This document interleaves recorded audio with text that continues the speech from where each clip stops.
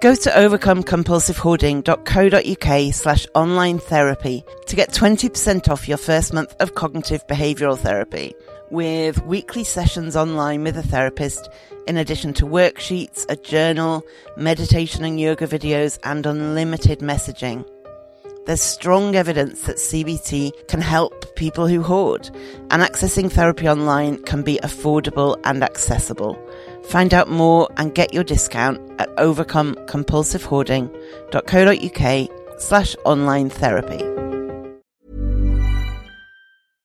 Want flexibility? Take yoga. Want flexibility with your health insurance? Check out United Healthcare Insurance Plans. Underwritten by Golden Rule Insurance Company, they offer flexible, budget-friendly medical, dental, and vision coverage that may be right for you. More at uh1.com. Quality sleep is essential for boosting energy, recovery, and well-being. So, take your sleep to the next level with Sleep Number. With a Sleep Number smart bed, you can individualize your comfort level and enjoy a better sleep night after night. J.D. Power ranks Sleep Number number 1 in customer satisfaction with mattresses purchased in-store. And now the Queen Sleep Number C4 smart bed is only $1,599, a saving of $300, only for a limited time.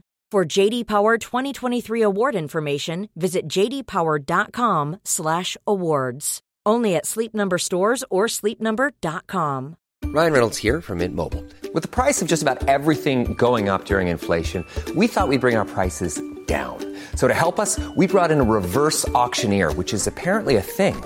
Mint Mobile Unlimited Premium Wireless. How to get 30, 30, how to get 30, how to get 20, 20, 20, how to get 20, 20, how to get 15, 15, 15, 15, just $15 a month? Sold! Give it a try at mintmobile.com/switch. $45 up front for 3 months plus taxes and fees. Promo rate for new customers for limited time. Unlimited more than 40 gigabytes per month. Slows full terms at mintmobile.com. Welcome to the Overcome Compulsive Hoarding with That Hoarder podcast. I am drowning in stuff and trying to find a way out. Listen as I explore the issues and delve deep as somebody profoundly affected by hoarding disorder. Find out more, including links to subscribe to the podcast and all my social media at overcomecompulsivehoarding.co.uk.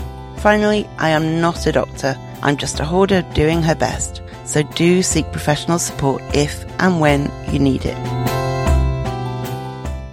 So, hi.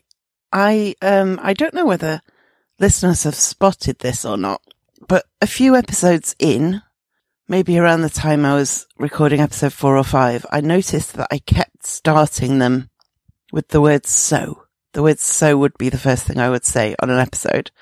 And so it became a bit of a little game with myself to always start an episode with the word so. And I don't think I've managed it on all 80, but an awful lot of them start with the word so. But it's feeling a bit limiting now. So if you had noticed that, then you're very observant. Well done. But be aware that that may change because it's starting to annoy me. It was quite fun for a while. And now it's not. So in this episode, I am going to share my success of the week and my weird dilemma of the week.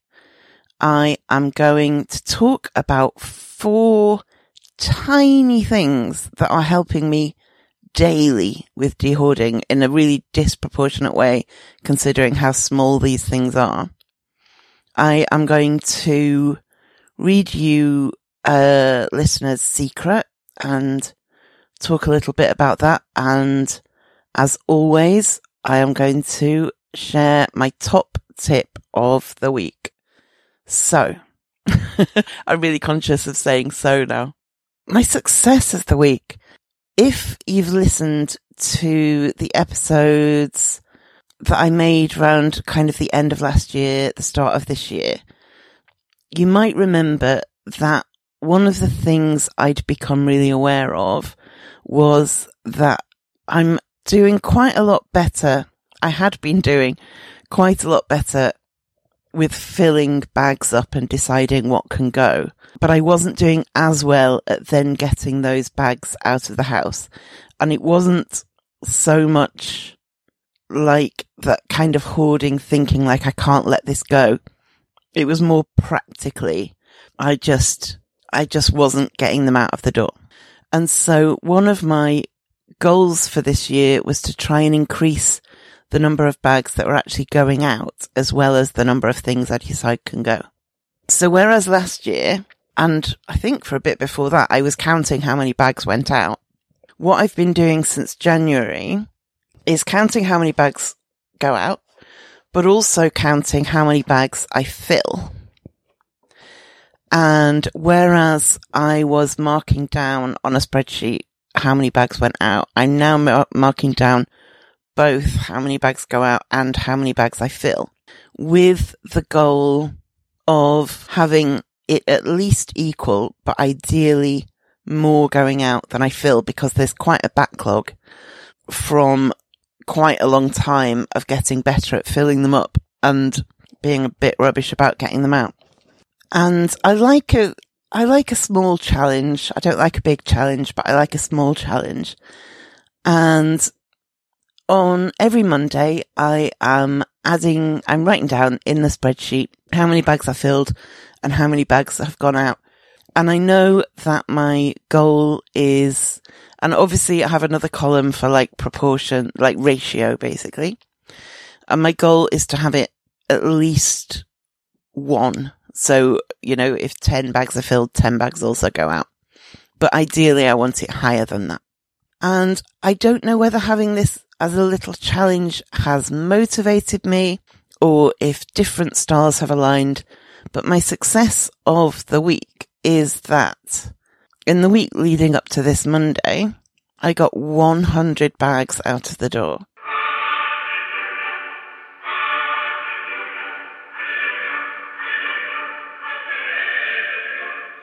Now, I don't normally go into particular detail about how many bags go out. I try and avoid that because it can lead to you comparing yourself to me and either thinking, oh, I only got 2 bags out, I'm clearly rubbish, or thinking, well, I got 200 out, why am I listening to this woman who only got 100 out? And all of that. And the other reason I try and avoid talking too much about the numbers is that it's not all about the numbers. Sometimes the biggest progress can't be measured in that kind of way. It's more of a breakthrough in your thinking, or it's getting rid of one thing, but it was a really, really, really weighty thing for you emotionally. So generally speaking, the numbers are not something I go into depth on. But for me, getting 100 bags out in a week is really something. And I'm pretty proud of myself. And so that was my success of the week. My weird dilemma of the week is I use water bottles. And these are water bottles that keep your water cold for 24 hours or hot for 12 hours. And they're great. They, for me, they make me drink a lot more water because I only really like water when it's cold.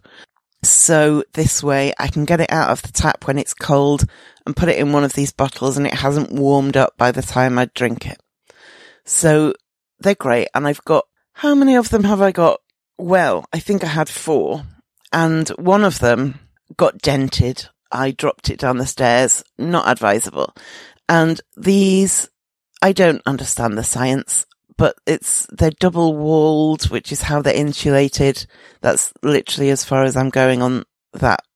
Just pretend I sound like I understand it. But because I dented the bottle, it stopped keeping my water cold. It was just acting like your average bottle rather than a special keep your water cold bottle. And so it suddenly wasn't much use to me because if I put tap water in that, then it doesn't have the ability to keep it cold. And so I end up drinking a lot less water.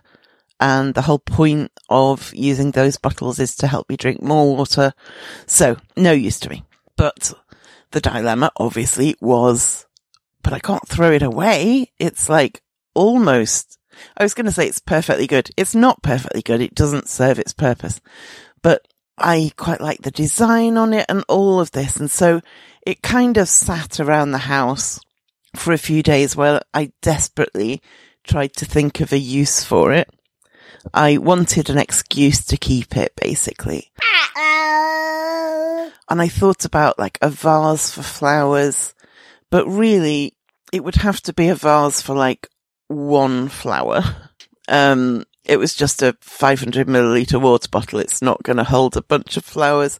Plus, I'm not a huge bunch of flowers person anyway. And I'm even less a single flower person. So that wasn't really convincing. But I wanted to keep it because I really like these bottles and I like the design and all of this. And I had no use for it anymore. Hence the weird dilemma. What I did in the end was I kept the lid because the lid fits my other similar water bottles. And eventually, after really trying hard to think of an excuse not to, I threw it away. I threw the main bulk of the bottle away. So ultimately, it was a success, but it took me a good few days of dilemma to get there, which for something that was evidently going to serve no purpose in my life feels a bit excessive. However, it's now gone. It's in the bin. No regrets. I felt relief, to be honest, once I decided it could go. So I didn't have to keep staring at it and trying to think creatively. If you have a genius idea of what I could have done with it, don't tell me. I don't want to start regretting it. But honestly, I don't think there was anything. So I have the lid for when I invariably lose one of the lids of my other bottles. But the main bottle, gone. So this week, I am going to talk about 4 teeny tiny things that are making a bigger difference to my dehoarding efforts than, in all fairness, they should. They are punching above their weight as ideas go. And so I wanted to share them with you, not so that you can copy them identically, although you're welcome to.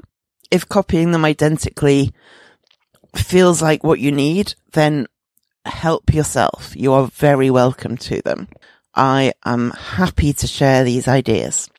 But it might be, and it's more likely to be, that you will listen to me talk about not just what I'm doing, but why it seems to be working for me. And you will think, okay, that specific thing wouldn't work for me, but what would work for me, or what I will try, as my CBT therapist would have said, treat it as an experiment. There's no failure. There's no anything like that. Just give it a go and see. Lord knows I have tried many, many things that didn't work, but the ones that do, I'm holding on to, I'm clinging on to for dear life, because we need all the help we can get in this situation, don't we? So I've thought about the 4 things that are helping me the most at the moment on a really daily basis. So the first one is one of the ones that's very specific, and that you might think they're not all this specific, but it's working so well for me. I feel like I have to share it because it's such a small thing. So my goal, get more bags out of the house. Usually that's get them in the bin. Occasionally it's get them in the car ready for the charity shop. When I say bin, that encompasses recycling, all of that. Often, if I come in from outdoors, I come in and I think, I'll just sit down for a minute and then I'll take some bags out, some rubbish bags out. And then I sit down and I get settled and I take my shoes off and I just know I am not going back out of that door. I'm in now. That's it. I'm settling down, putting the kettle on. Nothing else is leaving the house. And so, however determined I am when I first sit down that this will be 2 minutes of sitting and then I will take some bags out to the bin, the reality is that I sit down, I get comfy, and I never leave the front door again. Now, the thing about when I come in from outdoors is that I come in and I lock the door behind me. It's my pattern, it's my norm. And then I had this idea and I tried it, and it's been working for me for some weeks now. So I also feel like it's not just a flash in the pan. What I'm doing when I come in from outdoors is I close the front door behind me, but I don't lock it. And then I do sit down, have a rest for a minute, put my bags down, all of that stuff. But I'm always aware the front door is unlocked. And so I'm always thinking I must remember to go and close the front door, to lock the front door. And because I'm a full-on subscriber now to the whole thing of how to make new habits stick, what we have to do rather than big grand gestures is tack on a new habit to something we're already doing, or get something we're already doing and just extend it a bit further. That context is how I came up with the idea, because within a few minutes of coming in and sitting down, knowing the front door is unlocked, I know I'm going to be uncomfortable until I've got back to the front door and locked it. You know, I live in a city, you don't leave your doors unlocked. It's just normal life. I know not everywhere in the world's like that. I know, especially in more rural areas, you might not. But for me, I'm just that little bit uncomfortable until I know the front door is locked.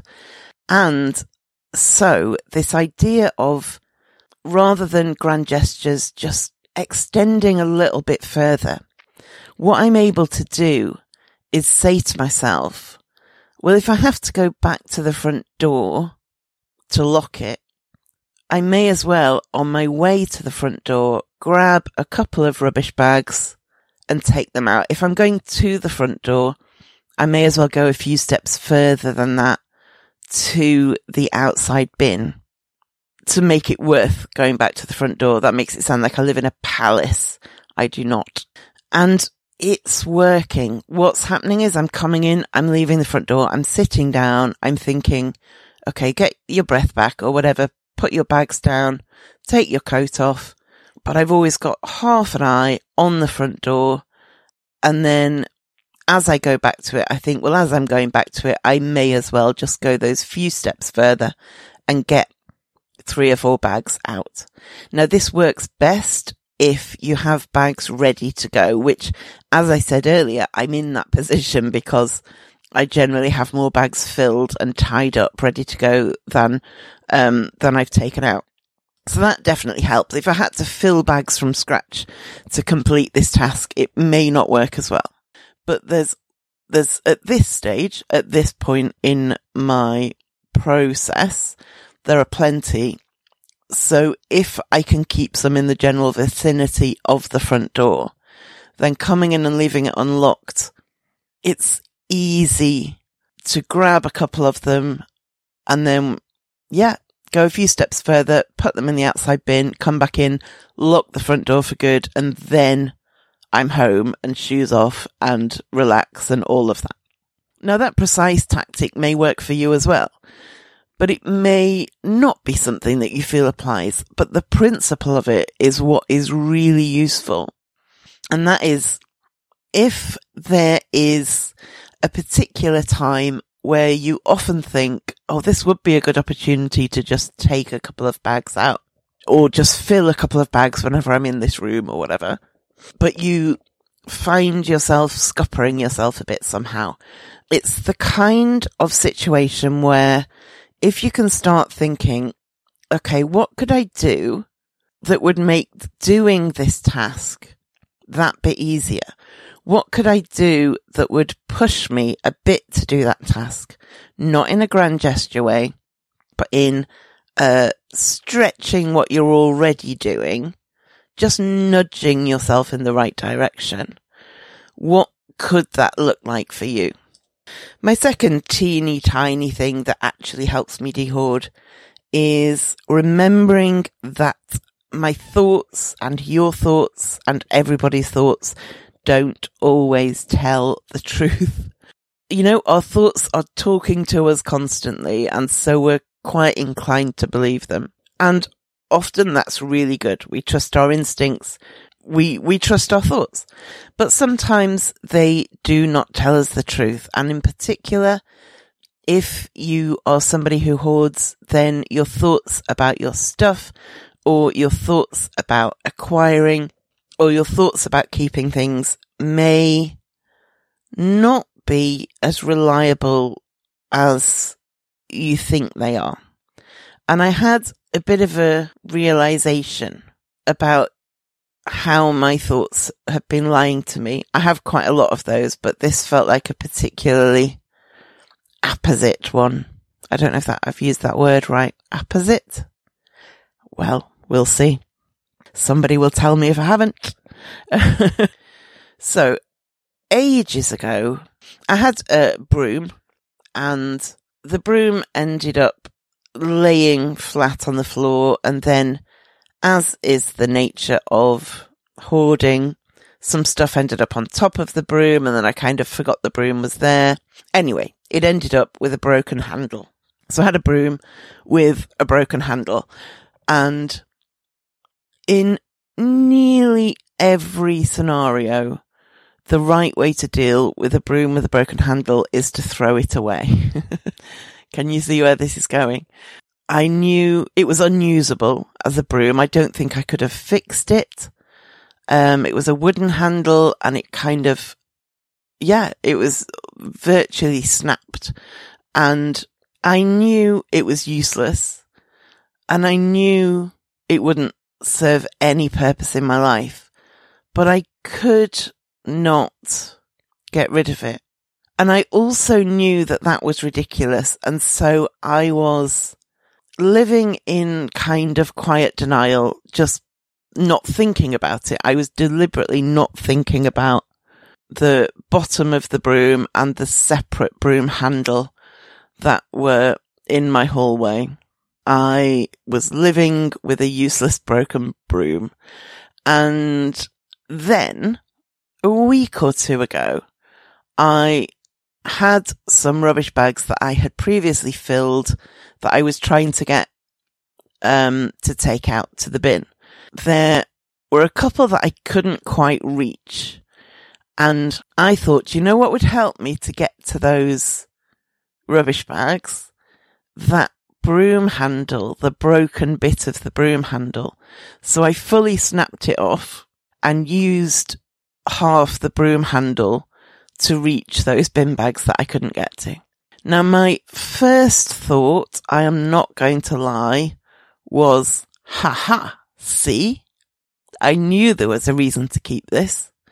And if I had stopped thinking there, then that would have set a bad precedent, because any time I started thinking, well, I want to keep hold of this, I don't really know why, but look at the broom handle, that came in handy.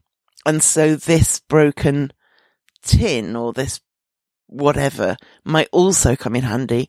If the broom handle came in handy, so might this. And I could use that from here on in to never get rid of anything again.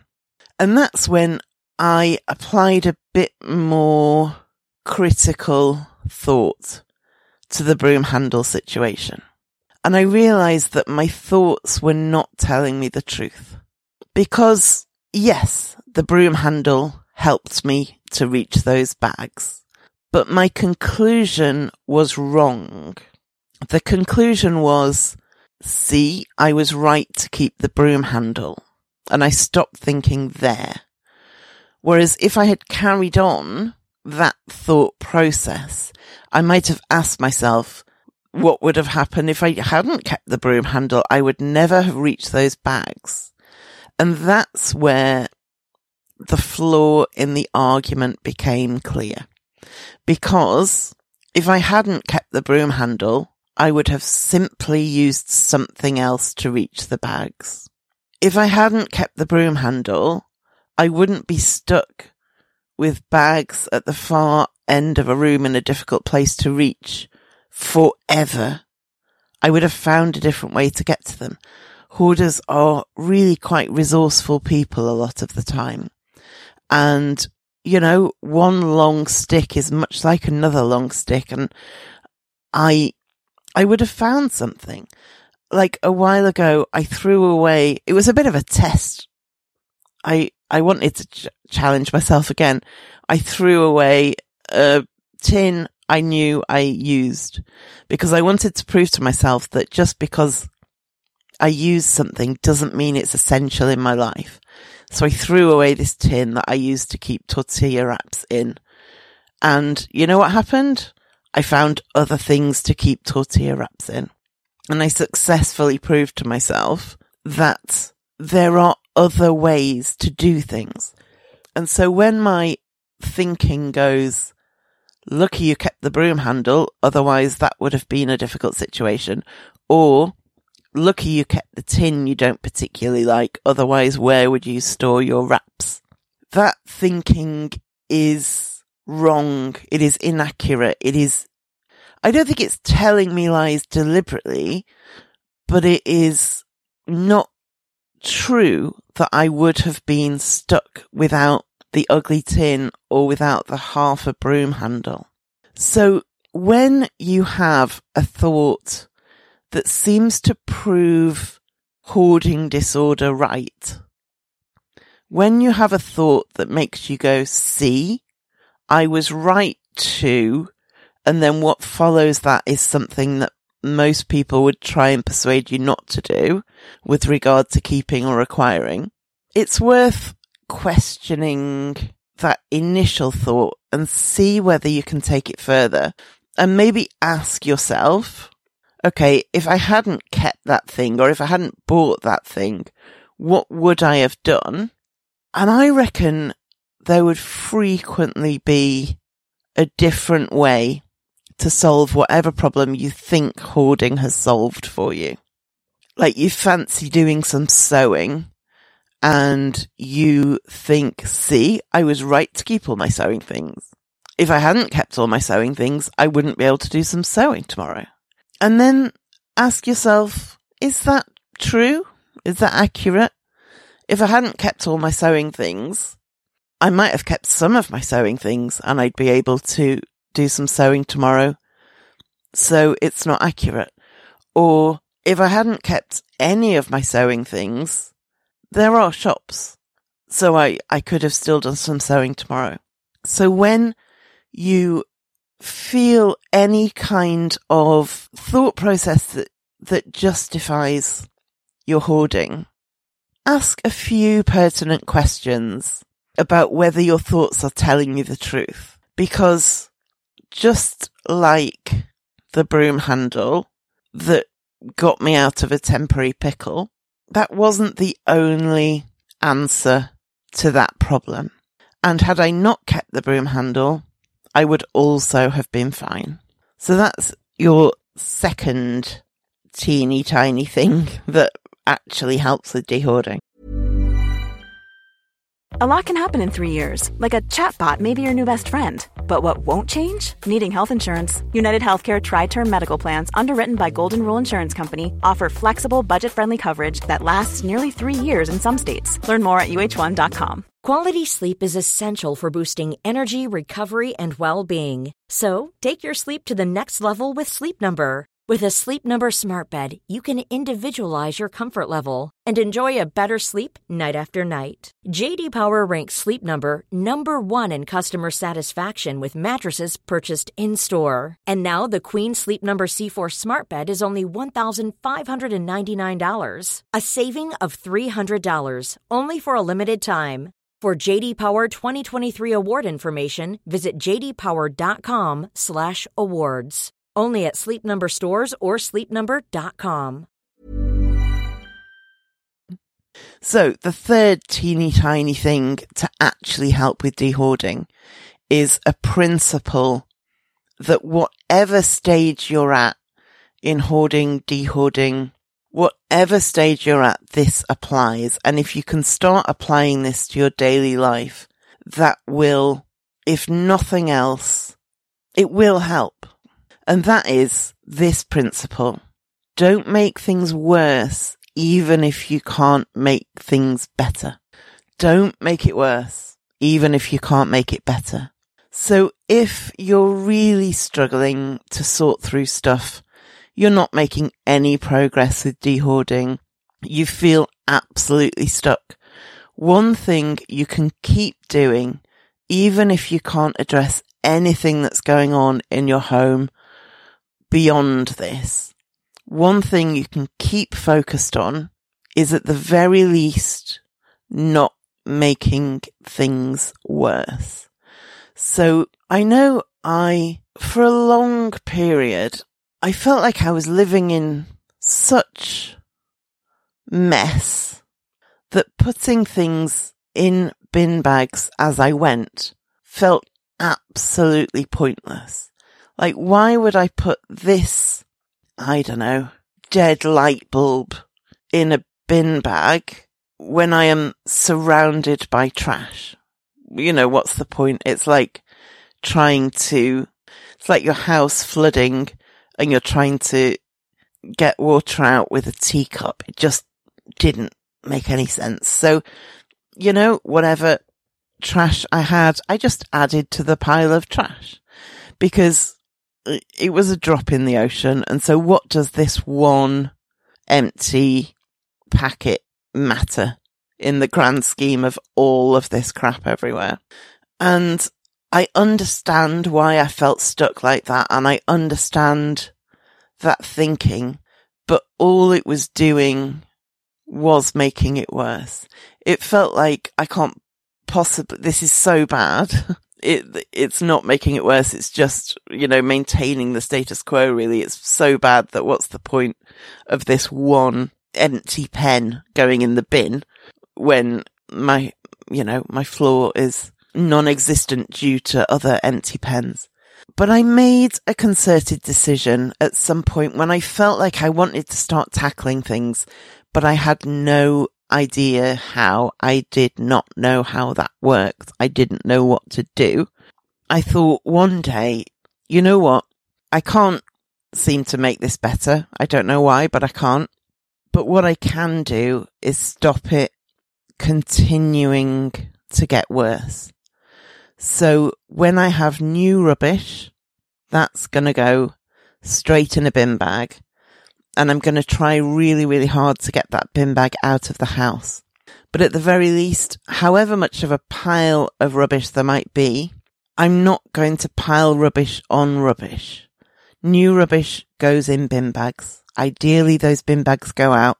But that's where I'm starting. That's where I started, was I can't make this better. That was what I believed. I was wrong, but at the time, that was very much what I believed. I can't make this better, but I can stop making it worse.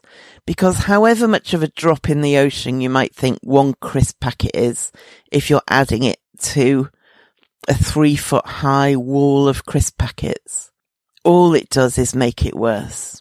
Every drop in that ocean adds to the ocean. And if you're stuck, or if you're overwhelmed, or if you're confused, or if you have no guidance, or if you're stuck in any way, first of all, you'll get to a place where you can take more action. But in the meantime, promise yourself that however stuck you are, what you're not going to do is add to it. Because when you get to a point where you can face tackling it and you feel like you have some skills to tackle it, today's rubbish will just be more to deal with at that point. So that is the third teeny tiny thing that will make an active difference to your home. And the fourth teeny tiny thing that makes a daily difference to me in my dehoarding efforts is similar to number 3, but it's not the same. And that is, doing something is better than doing nothing. Even if it's not the something you had planned, or even if it's less than you have had planned, it's still better to do something than it is to do nothing.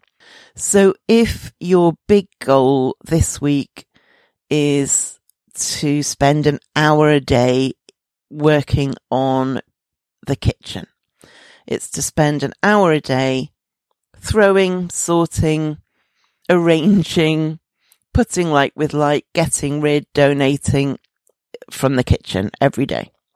That's great. That's a great goal. That's, that you can achieve a lot in an hour a day. You can also feel like you're achieving nothing at all, but say that's your goal. And by Thursday, your best friend has a relationship crisis and you've had to do some unexpected overtime at work and you are exhausted and you do not have an hour if you're going to get any sleep and it's just, you just can't.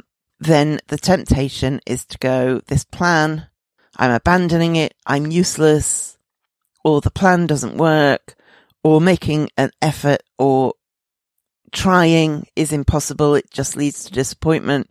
This is all awful. I'm giving up on the whole project. Or even if your reaction isn't that dramatic, you might just think it's too much, I can't do it. And on occasions like that, you have two options. You can give up and not do it. Or you can say, okay, I can't do an hour. It's not realistic. If I want to go to bed at a decent time, I just can't. But maybe you can do 10 minutes. And sure, you won't achieve as much as if you did an hour, but you will still achieve 10 minutes worth of work. And it all counts. It all adds up. Or you might have got to Thursday on your hour a day in the kitchen plan and you're stuck. You go back in the kitchen and you think, I feel like I've got as far as I can. I don't know what to do with the rest. It feels too difficult. Then it's better to do an hour in the hallway or the bedroom or the bathroom than it is to say this plan clearly isn't working. I'll quit. Or it might be just that you're tired of the kitchen. You're just bored of working in there. You feel like you've just had your fill of the kitchen. Again, do something somewhere else. Do something else. Even if your goal, an hour a day, you can get a lot done. We have a lot to do if we live in a hoarded house, but an hour a day indefinitely is a lot and it may not be realistic. You may have planned to do 5 minutes a day or 1 bag of rubbish a day or whatever your goal is. And that can change day to day, week to week, month to month. We can do periods of big effort, but we can't sustain big effort. And big effort may be 12 hours a day when you're coming up for an inspection. Everybody varies. But whatever your plans are for this week, assuming you're not in a crisis where you have an inspection or something like that, I have an episode for what to do in a crisis that I will link to in the show notes at overcomecompulsivehoarding.co.uk. Assuming you're not in a crisis situation, then you are trying ideally to make steady progress. And that looks different for everybody. But whatever you have planned, if you can't do that for whatever reason, whether it's practical, whether your baby's ill, whether you got locked out of the house and so you lost 3 hours until the locksmith could come, whether it's more psychological, like you're just hitting blocks and you feel like you don't know what to do with anything, or you don't feel like you've got the skills to keep making progress, or whether it's emotional or like mental health related and you're just exhausted, whether it's physical health or disability related and you feel stuck because you don't know how you're going to have the energy physically to get some bags out of the door. There are so many things that can get in our way, but in every situation, I can't think of a situation where this doesn't apply. It is better to do something. We need to shake off this perfectionist thinking that says that if you can't do the thing you were meant to do, there's no point doing anything at all. I have to work so hard on that. If I can't do this as well as I wanted to, there's no point bothering. If I can't do this as successfully as I want to, there's no point bothering. If I can't do precisely what I imagined I would do, there's no point bothering. It's irrational. It makes no sense when you examine it, but it's also so compelling if you have a perfectionist kind of brain. But if you really try and absorb and apply this principle that doing something is better than doing nothing, even if it's not what you had planned, then you will continue to make progress. And it may look different to the progress you imagined, but all progress is progress. So I sometimes ask listeners if they want to tell me their hoarding secrets. I have a lot of secrecy around my hoarding because of the shame associated with it. And even people who are more open than I am in their daily lives about their hoarding situation often keep something back because the shame or the stigma is so great. And I'm really interested to hear from you what those things are, because I think that by talking about them, we start to just give that shame a bit of a kicking, don't we? There's something about airing things that is quite powerful as well as quite healing. And so when I ask people what their hoarding secrets are and they tell me, I feel so honoured that you're trusting me with this thing, because I know what a big deal it is to talk about these things. I know how hard that is. And it's especially impressive because I make very clear that these are, to be considered to go out on the podcast for everybody to hear. Now, when you submit your hoarding secret, I don't know who you are. There's just a form and it just asks, what is your hoarding secret? And the only information I get is what is said in the form and the time and date it was submitted. I don't get anything with your contact details or your IP address or anything like that. But even so, it's a brave thing. It's a brave thing. And I'm so impressed every time I hear from you. And so this is a hoarding secret I received.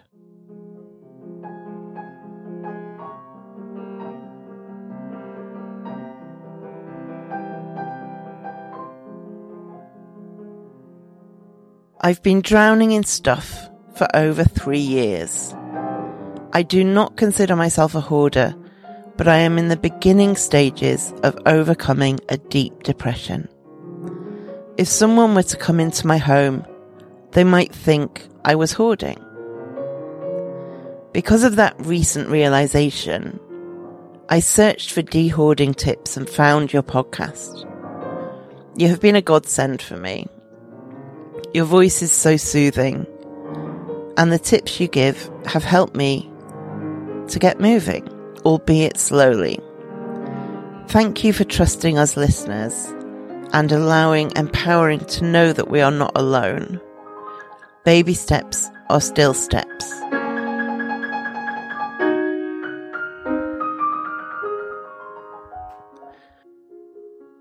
So first of all, thank you. Thank you for sending this. There's a lot in here, and I love that you sent this. There is a theme of people who live in homes that at a glance may look like a hoarder's home, but actually it's something else. In your case, that's a deep depression, and I'm really sorry to hear that's the situation you've been in. It's surprisingly common for a really deep depression to result in a sense of, first of all, no energy or will to do anything about a little bit of clutter around you. And then as that inevitably builds up, just a sense of absolute helplessness over the situation. And I think it's interesting. I might do an episode about this kind of situation. Because I think, as you're finding, a lot of the advice about hoarding will apply. But at the same time, some won't. I would imagine, although I don't know for sure, but I would imagine that a lot of the irrational thinking about why we need to keep things does not apply so much if you're in a situation where you are in maybe quite extreme clutter, but not because of hoarding disorder as such, but more because of depression or physical disability or something else. I would imagine you don't look longingly at something like half a broom handle and have a dilemma about whether it should go. It's more about getting the will together to do something about the stuff. But then the things that I imagine would apply are things like that sense of overwhelm, that sense of not knowing where to start, that sense of kind of the practicality. How on earth do I work out this impossible puzzle? It feels ridiculous to be surrounded by so much stuff. I just don't know what to do. So it's definitely not just you. First of all, I need to say that. Secondly, I'm glad you found me, and I'm really glad it's helping you. I love that the tips have helped you to get moving. And you say, albeit slowly, but that is fine. Slowly is fine. Unless you're in a crisis situation, slow and steady wins the race. You will have times of more energy and more motivation and more determination, and times of less energy and less determination and less motivation. And we kind of need to work with those cycles. I'm in quite a motivated, get a lot done, hence 100 bags going out last week mood. But the fact that I've accepted that I know that's not my constant state means that when it starts to ebb away a bit, I won't think, well, ideally, I won't think, this is a disaster. I'm losing my will and I'm going to be back where I was. Accepting that this is a cyclical thing and sometimes progress is really slow is important because it will help you to keep going rather than give up and say, well, if I can't do it all, there's no point bothering. So slowly is fine. And as you say, baby steps are still steps. All progress is progress. And you are not alone. You are not alone. And me talking into this microphone was initially because I felt pretty alone. That's kind of where it started. I didn't know who to talk to about it, so I talked, well, initially into my phone. And through making this, I know I'm not alone. And I'm so glad that I'm able to provide that for other people, because you're not alone. You're not. Thank you so much for sending me your secret. And if anybody else wants to send me their secret, you can do so at overcomecompulsivehoarding.co.uk/secret. If you've been wondering how you can support the podcast, there are loads of options that can really help. These include donations, but if that's not something you're keen to do, you can also help by leaving a review, sharing the podcast on social media, linking to the podcast from your website, or following me on social media. There are a load of options. Find out more at overcomecompulsivehoarding.co.uk/support. So my top tip this week is from Denise Lynn on the You Can Heal Your Life podcast.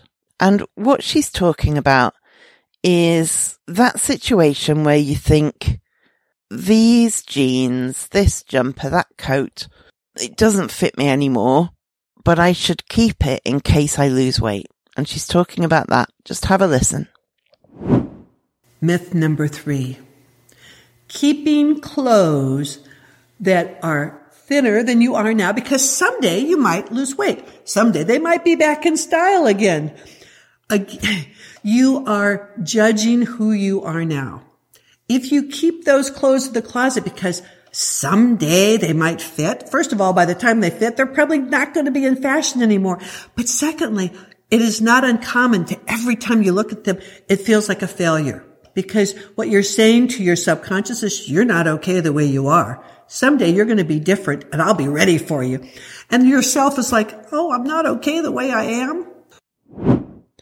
And I think that's a really good point. I've talked before about not keeping things for when you lose weight, because losing weight is temporary and involves quite a bit of self-hatred a lot of the time. But this is also a really good thing to think about. Okay, thank you for listening, and I will speak to you next time. Thank you for listening to the Overcome Compulsive Hoarding podcast. You can find more online at overcomecompulsivehoarding.co.uk.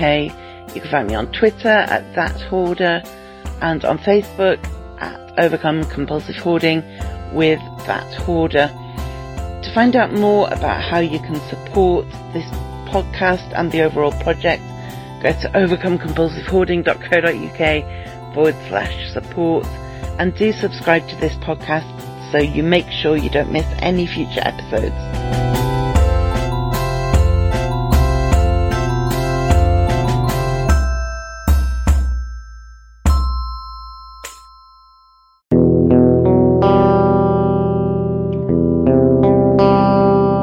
Getting professional support as a hoarder can make all the difference.